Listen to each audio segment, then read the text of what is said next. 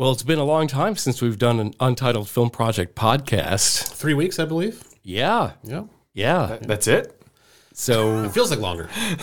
I feel like, maybe 2 out of 3 of us have been around and ready to do things, but somebody's been out on a cruise. Sorry. Living my best life, you guys. Yeah. And if you do remember, I invited you both to go with me. I booked it for you. That's not going with me. And you didn't offer to pay, so I was out. That's a nice hat, Gover. Thank you. It's a really nice hat. I actually wanted to cover this up with an Untitled patch and walk around the ship with it. That would have reduced like the value of it, though.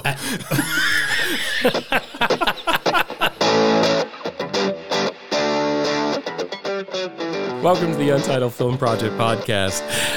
Watch the movie, then come listen. So we are Justin Bradford, Jeremy Gover, and Jim Chandler. Bradford, Gover, and Jim. I just do that so that some people say, you all have J names. It's hard to keep you straight. That's true. We are going to talk today about Killers of the Flower Moon, directed by Martin Scorsese. He teams up once again with Leonardo DiCaprio and Robert De Niro to tell a 1920s true crime thriller of oil, money, and murder of the Osage Nation. Osage, yes. Is Gover going to leave those sunglasses on the whole time? God, I hope not. Oh, I can see his eyes again. There we go. I can see the judgment.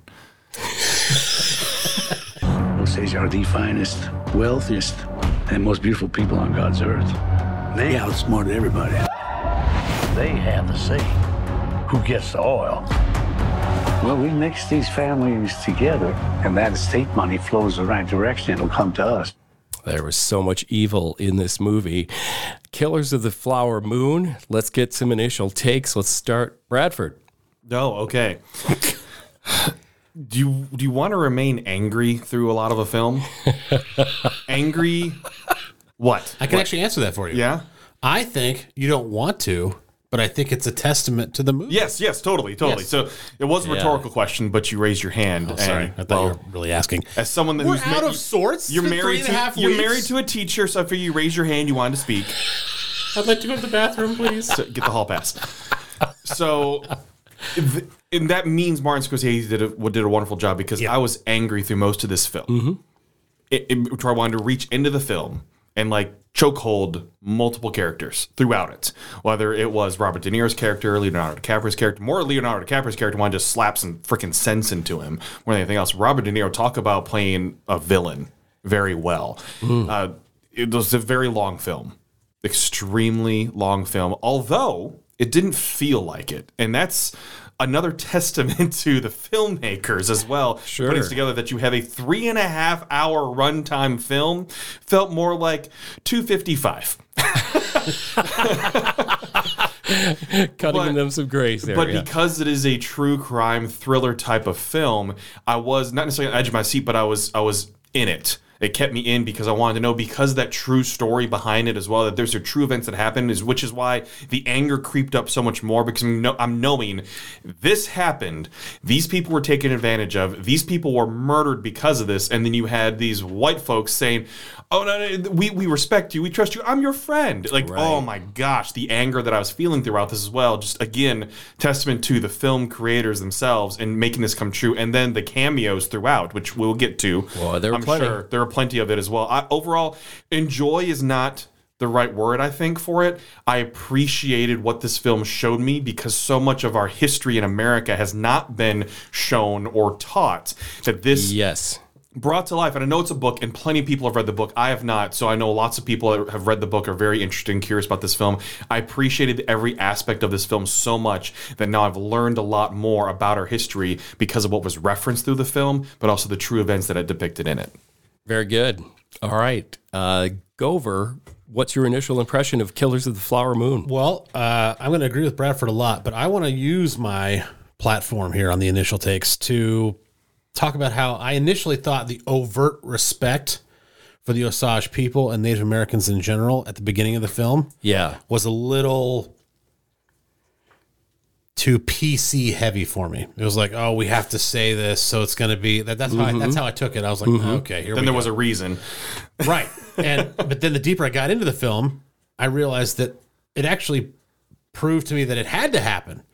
Because I'm a middle-aged white guy who grew up in the suburbs his whole life. I grew up in the suburbs as a kid. I live in the suburbs now, right? So my point of saying all that is I'm very sympathetic, I like to think I am, to other people's plight once I know it, okay? But sometimes it's a little much, PC-wise, right? Yep. But in this particular case, and again, it didn't affect my, but just it set it off on a weird foot. I was like, oh, they're already apologizing. They're pre-apologizing for whatever they're going to, right? But then I realized, again, throughout the film, the deeper we got into it, that even I was like, is this appropriate? Yeah. But I realized because of that disclaimer, I didn't have to worry about it. It removed a barrier an hour and a half after it ran for me. And the less time you get reminded that you're in a movie, obviously the better it is, right? We've talked about that several times. Sure. So the fact that a barrier was removed by a disclaimer at the beginning was a master stroke by Scorsese, because not only does it appeal to and protect and whatever you want to say, the people that would already be, sensitive to that, right? Yes. It also removes barriers for those of us who stumble upon, is this allowed? Like in 2023, are they allowed to depict Native Americans like that? Right. And the answer is yes, because they had to go to the Osage people, get their approval. They worked with them really close in the film.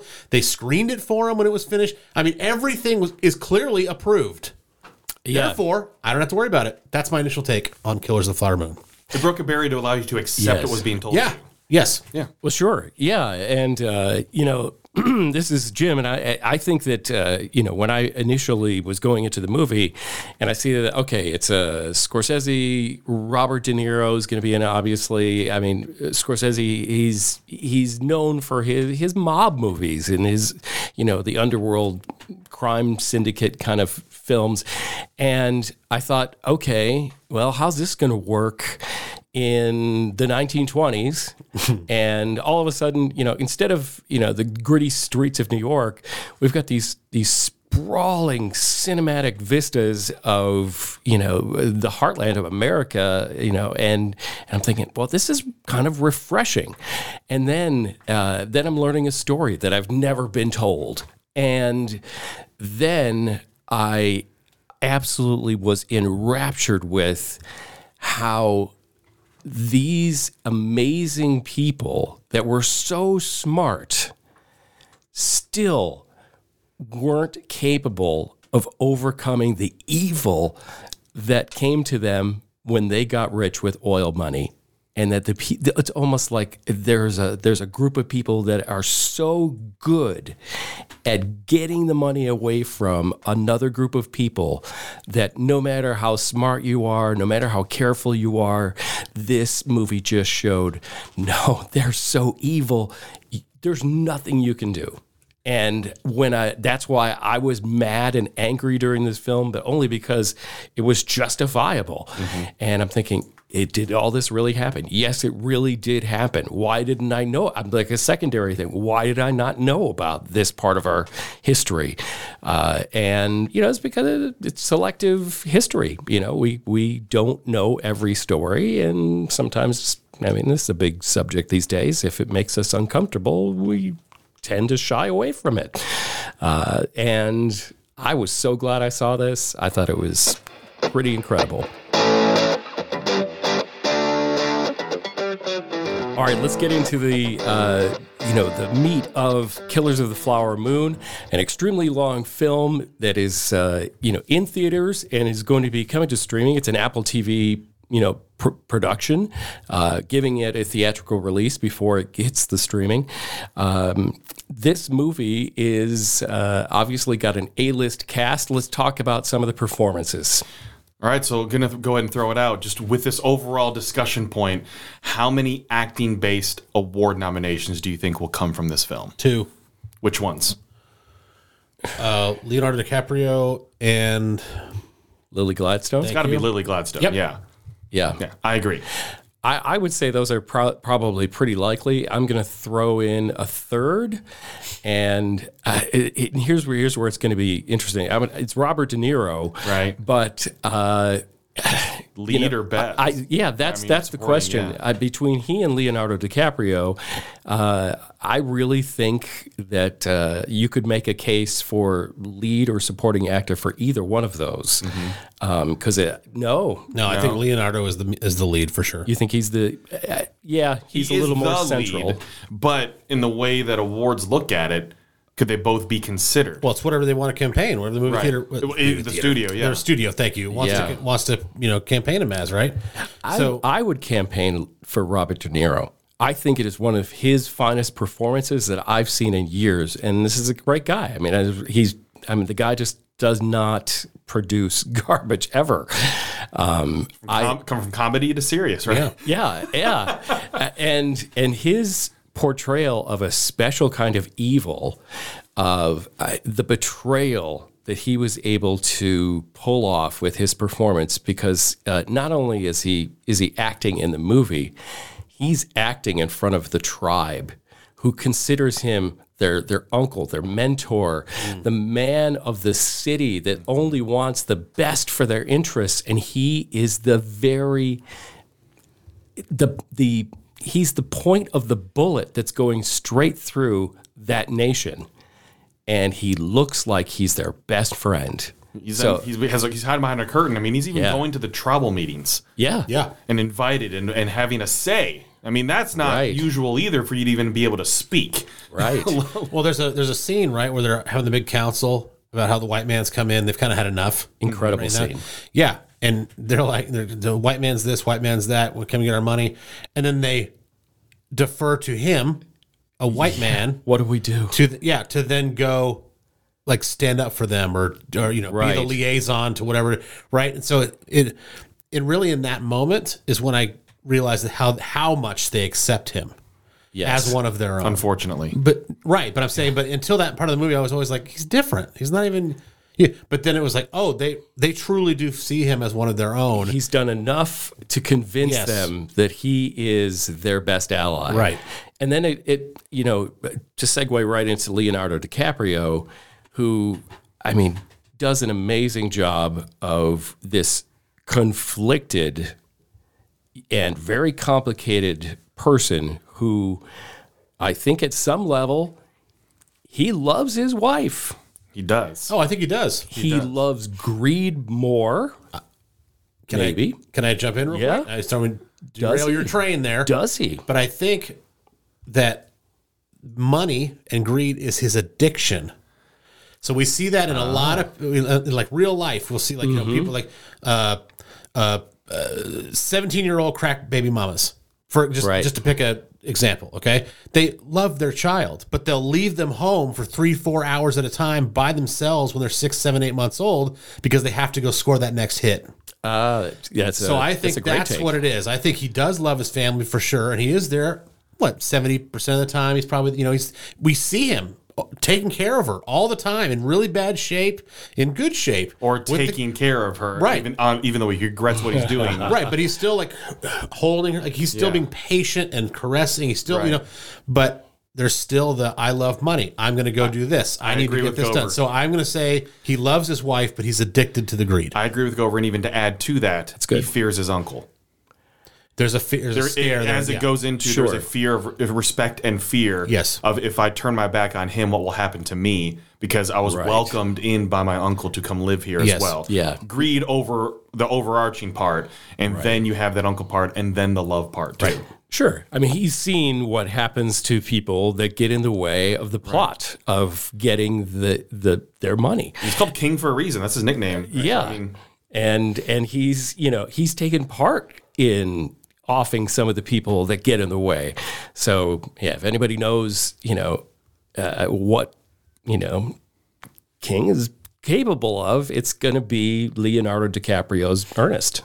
So I think the more important, aside from the two males, Lily Gladstone, her performance, just in terms of how we see the degeneration of her health and how she's able to act through that portrayal of just continuing to lose her strength, losing her focus, losing her mind, losing her family, losing everything. Just an incredible screen performance from Lily Gladstone in her portrayal. I'll give you one more. Yeah.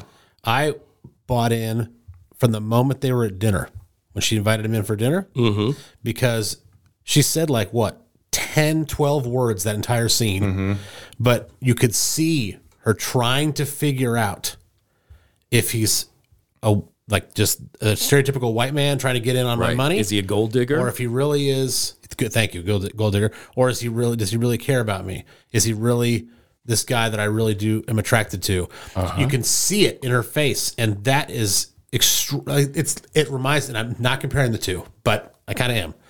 Cillian Murphy in Oppenheimer, how you can see it without words, how the wheels are turning. Wheels are turning. With her, you can see it, and it's not overacted, and it's not underplayed. It's absolutely perfect and flawless. I will tell you right now, just like I did Tusu Beidou last year, this is my best actress winner. It would be extremely hard to knock her off. It was that good. Boy, the timing of the release of this as well. I mean, it's right in their perfect timing. On purpose. On absolute purpose. Because there's going to be a huge push for so many awards. Not just Color Purple's coming out still. Right. Yeah. There's so many potential possibilities with this film. Yeah. And what Lily Gladstone did, I think, is far harder than somebody who has done something great with a piece of dialogue that's been written for them. Okay, so she's acting without saying much, and there's like an old saying in just plain preaching, which is like preach the gospel all the time, and if necessary, use words. Okay, that's right. And I think it can be applied to here. Act well, and if necessary, use words. She didn't need a whole lot of words to turn in one of the best performances of this year.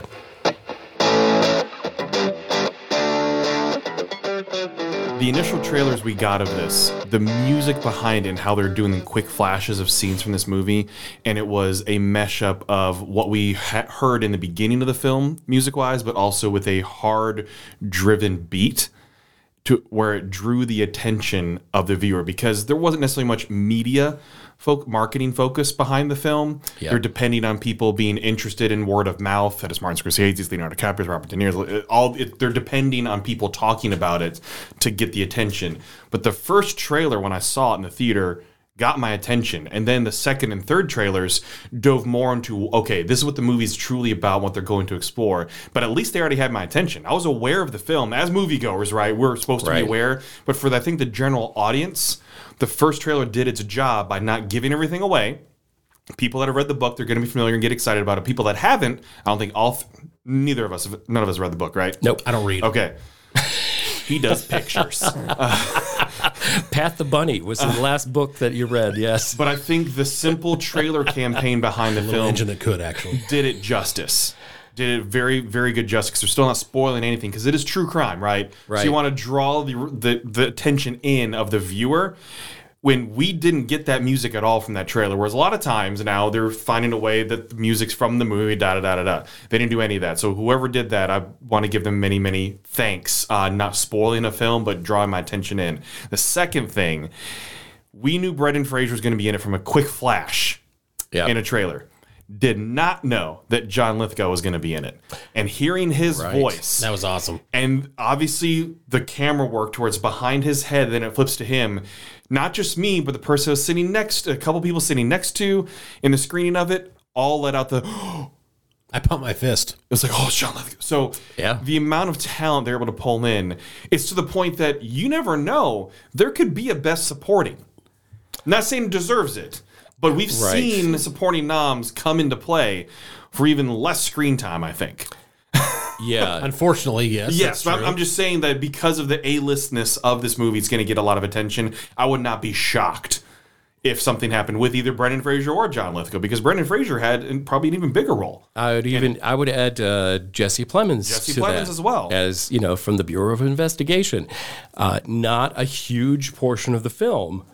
But, these people, are, people we respect and love. And every time they give us a performance, it's worth watching. I would go Jack White, but that's just my personal.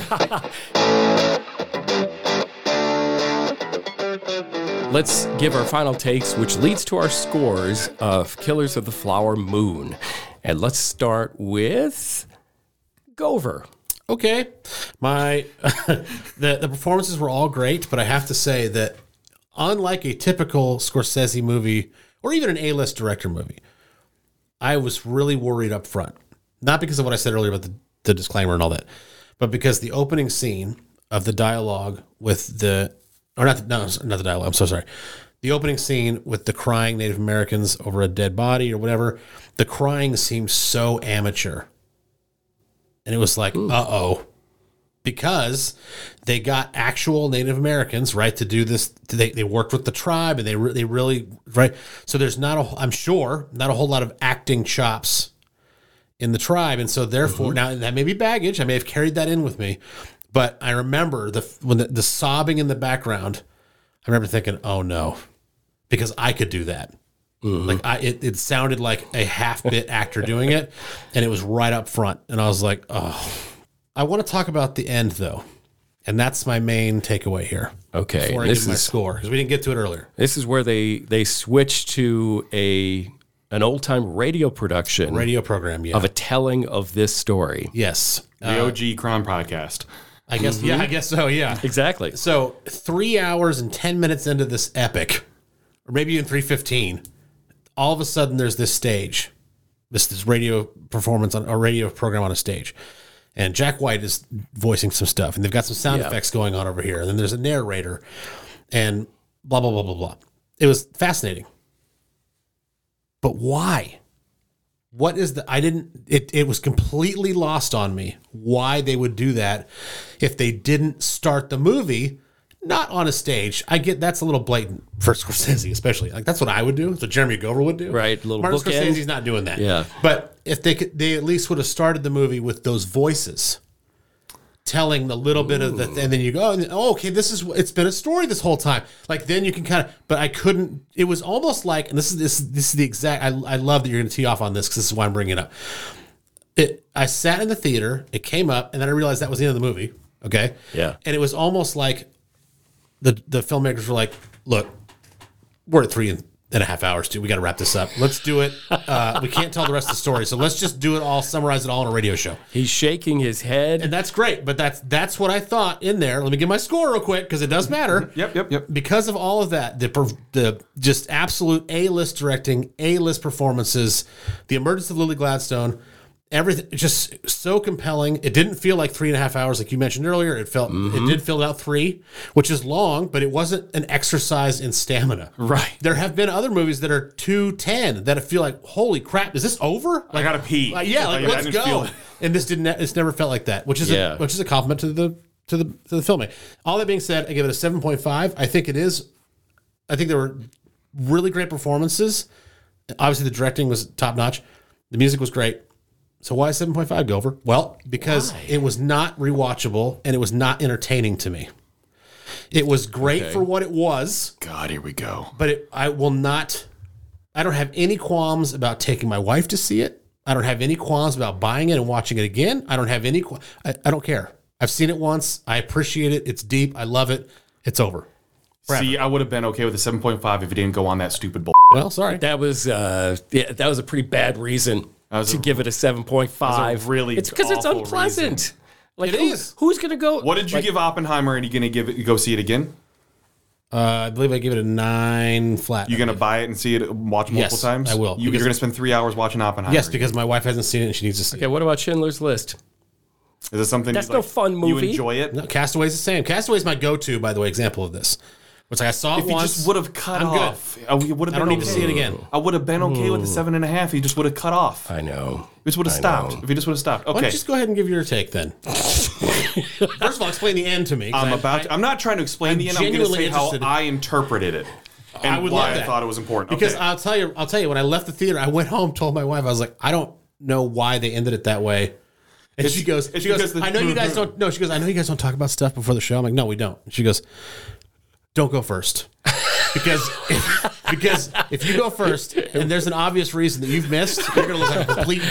So what do I do? I obviously make you go first. Right. So I was really worried. I was like, uh-oh. I totally am okay with someone not getting that because I think it's left for interpretation. And obviously Scorsese is about interpretation. Sure. Right? So Bradford, let's start off your final take and score with why did you like the end of the movie going to the radio broadcast? There are multiple reasons, and why I like how they didn't start off with it, because I don't want it to be full circle.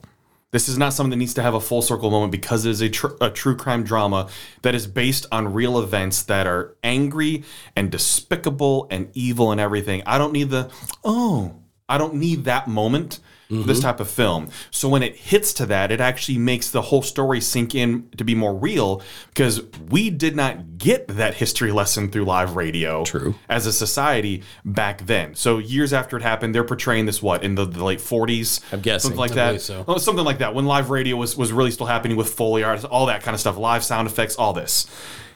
They're giving us something in this that truly didn't happen. This story was untold and unknown, and the radio broadcast didn't happen where you have a fully white audience taking in the story and soaking it in. They didn't know that. That was not real. Didn't happen. That did not happen like that. And to give the full rundown of everything, I thought was incredible. And then the moment when Martin Scorsese takes the mic. Yeah. That made it more real to me, in that this is how important the story was to tell when the director himself decides to take the screen, and not just as a role.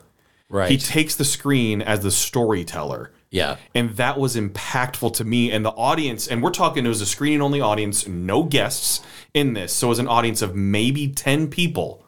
Gasped. You hear a gasp of a... And we looked at each other and, in the peripheral vision, noticing that everybody else is having the same reaction of, he doesn't do this. Right. No. Well, this is not like M. Night Shyamalan, who just sneaks himself into every film. Right. So for me, it was about impact, and that made it more impactful for me. But I can respect how it may not for you, totally. But for me, it felt like it had a greater impact of the storytelling, how important it was. Because can you imagine if in history that radio broadcast was a true thing, the story would not have been forgotten for so long, for generations, and that we would have learned about it along with the Tulsa Massacre, along with so many other things. We would have learned about these historical events happening, where you didn't need a movie in 2023 to explain the horrors of what happened to the Native Americans in Oklahoma when they discovered oil. So for me, it was greatly impactful. That actually wrapped it for me very well, not with a bow tie, but put that little piece of tape on there. It's okay, the story is complete. Now they've told their story. They've said the importance of it. Scorsese himself took the screen to just demand how important it is for us to know about it. Okay. And I think that sealed it in. Seeing him on screen sealed it in for me. Sure. So do I give my score now and Yes. keep going? Yeah. Yeah. I'm satisfied with your answer. Yeah. So Thank you. You did have to answer for yourself. So Robbie Robertson did the music for it. He has done plenty of Irishman, The Wolf of Wall Street. Yeah. Done plenty. I did enjoy the music, but what I enjoyed most of the music was the balance of sound with the music. The music did not take over a scene. Right. It was nice in the background to help you feel emotions throughout it, to help you feel what's going on in the scene, but it did not control or take over. I appreciate that in terms of the sound editing, which we've talked about plenty. Sure. On the show as well, too. Of the sound editing and the quality of that, too, to make sure that the dialogue was still the main part. Because we've talked about movies as well where you can't hear what the person's saying on the screen. You can't understand it. So the mixing, the sound mixing, I thought was very incredible for this film as well, too. And that's just, again, to the filmmakers of paying attention to detail like that. Because the story is so serious, you can't have the music take over. But the music was still a very important part of it as well, because they're incorporating so many aspects of Native American culture, as well as some modern techniques, jazz techniques, and everything into the music, make you feel the setting of what we're experiencing as well, too. So enjoyed that. Again, we've talked about the acting performances. Lily Gladstone, breakout, just like Gover said, is the breakout Easily. film for her, to where obviously so many more roles are going to come from this, because she showed her range and depth of emotions that she can portray on the screen, as well as chemistry she can have with other actors as well, too.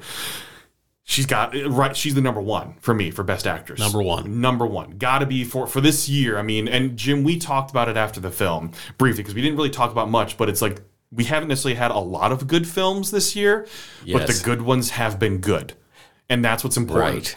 And this one, with the acting performances, the cameos that we saw from Brendan Fraser and John Lithgow and Jesse Plemons and Jack White, Jason Isbell, who actually had a decent supporting role in this as well, too. Yeah. They cast this so extremely well. And for me, and maybe this is the critic coming out, I give it a 9.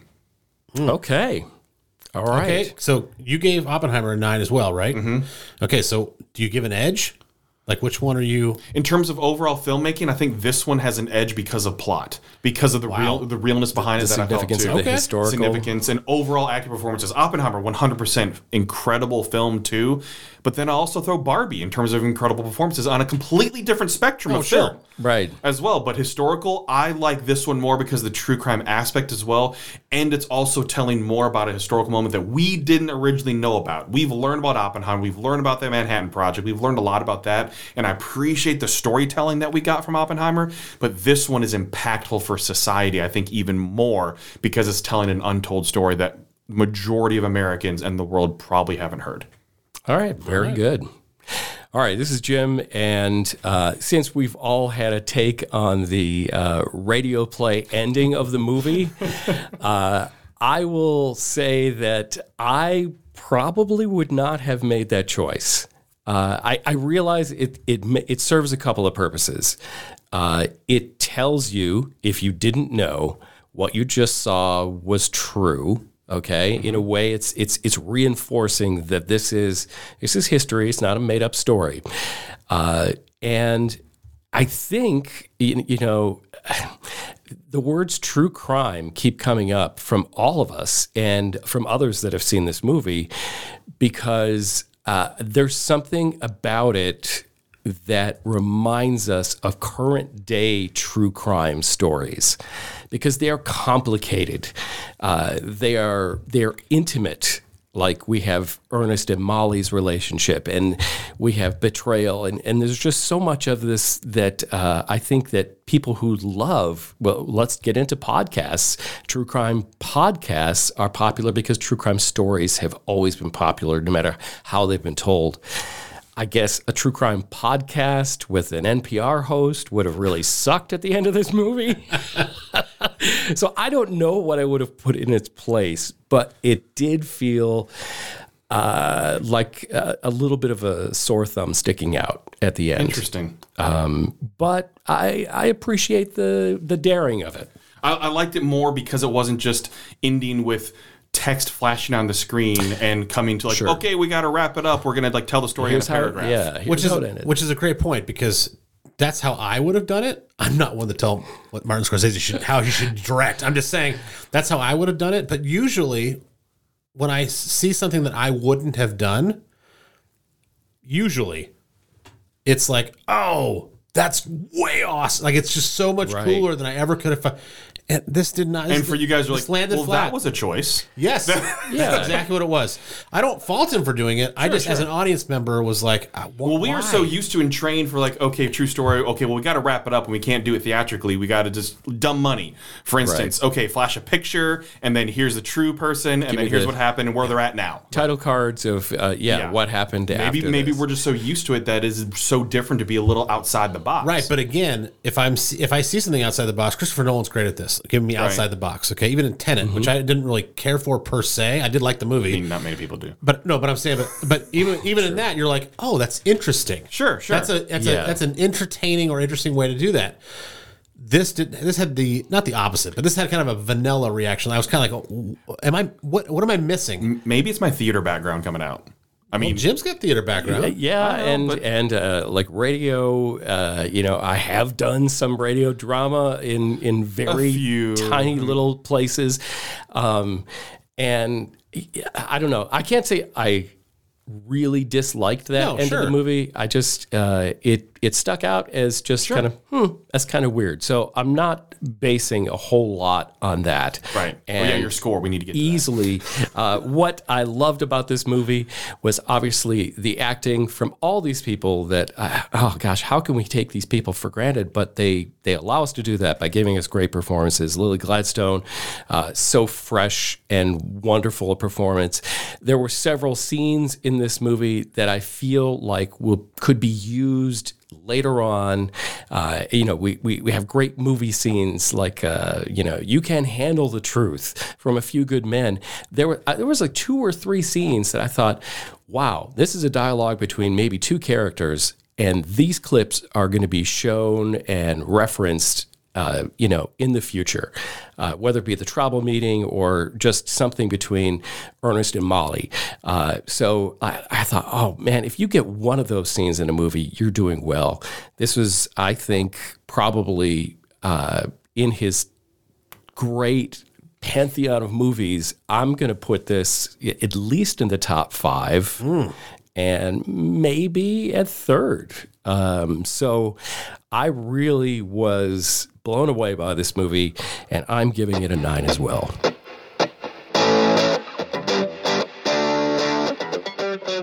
On this particular episode, we wanted to kind of stay in line with the director. We've praised him plenty during this episode. So what actor would you like to see work with Martin Scorsese that he hasn't necessarily worked with before, right? So you can't pick Leonardo DiCaprio because he's kind of done that.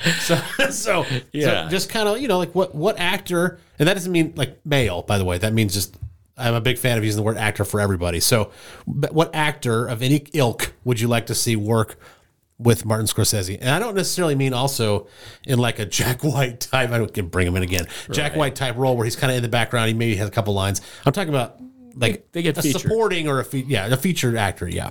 Okay. Let's go with Bradford first. Okay. So any Marvel actor just for the funsies. Well, that's funny because one of my backup choices was Elizabeth Olsen. So, Ooh. all right. So to go along with that, though, I'm going with Florence Pugh. Florence Pugh. It's a phenomenal Because choice. she's they're natural together. Exactly. Incredible actress. She has great range. Yep. In film, she's done very dramatic, but she's also done comedy. She has deadpan. She has so many different qualities as an actress, and especially, I think, with Oppenheimer, showing just her range even more. I think she would be an incredible choice for Martin Scorsese to work with. Oh, I knew I'd kill jealous it. of why that didn't one. I think of that? Knew I had it. In the bag, baby. Mine is now going to be a joke. So let's go to Jim second. All right. Mine's going to be a slightly lesser known actress, and I think like As long as it's not mine. Glenn Close. to do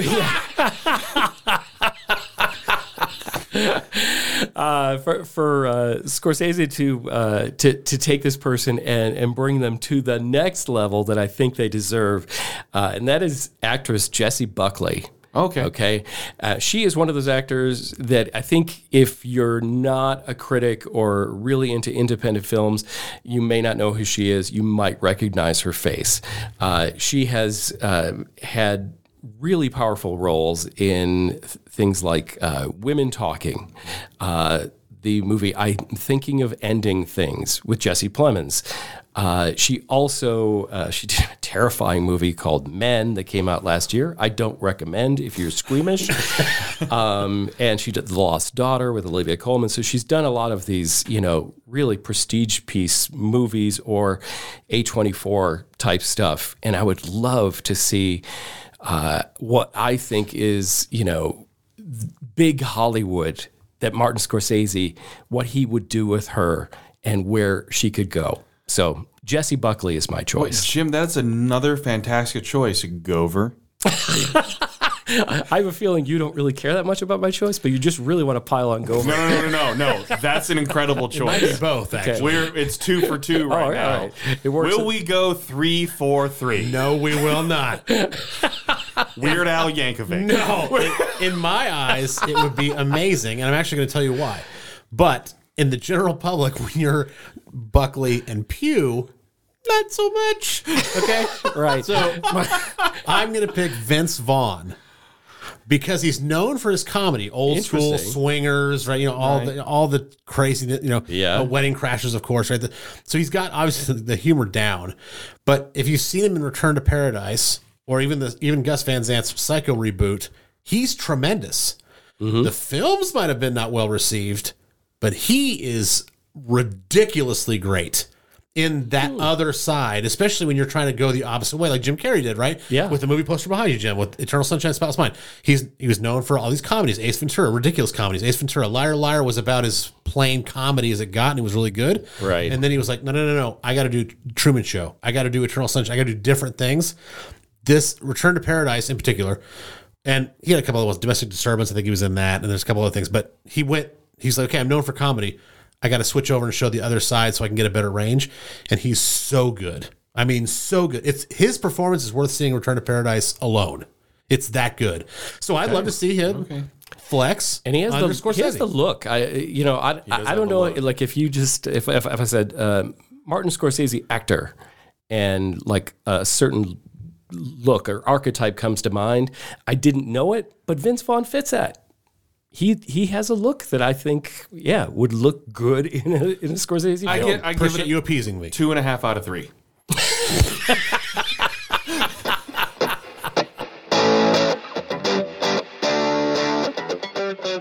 You've been listening to the Untitled Film Project podcast, where we urge you, watch the movie, then come listen. And, you can connect with us. Tell us who you would put in a Scorsese film. Who would you like to get the master treatment? Just let us know through all of our media. All of our social media, Instagram, TikTok, Facebook, wherever you can find us, please do that. And make sure you're subscribing on YouTube and wherever you get your podcasts. UntitledFilmProjectPod.com. I'm going back to the cruise. I'll see you guys later. Thank you for listening to the Untitled Film Project podcast.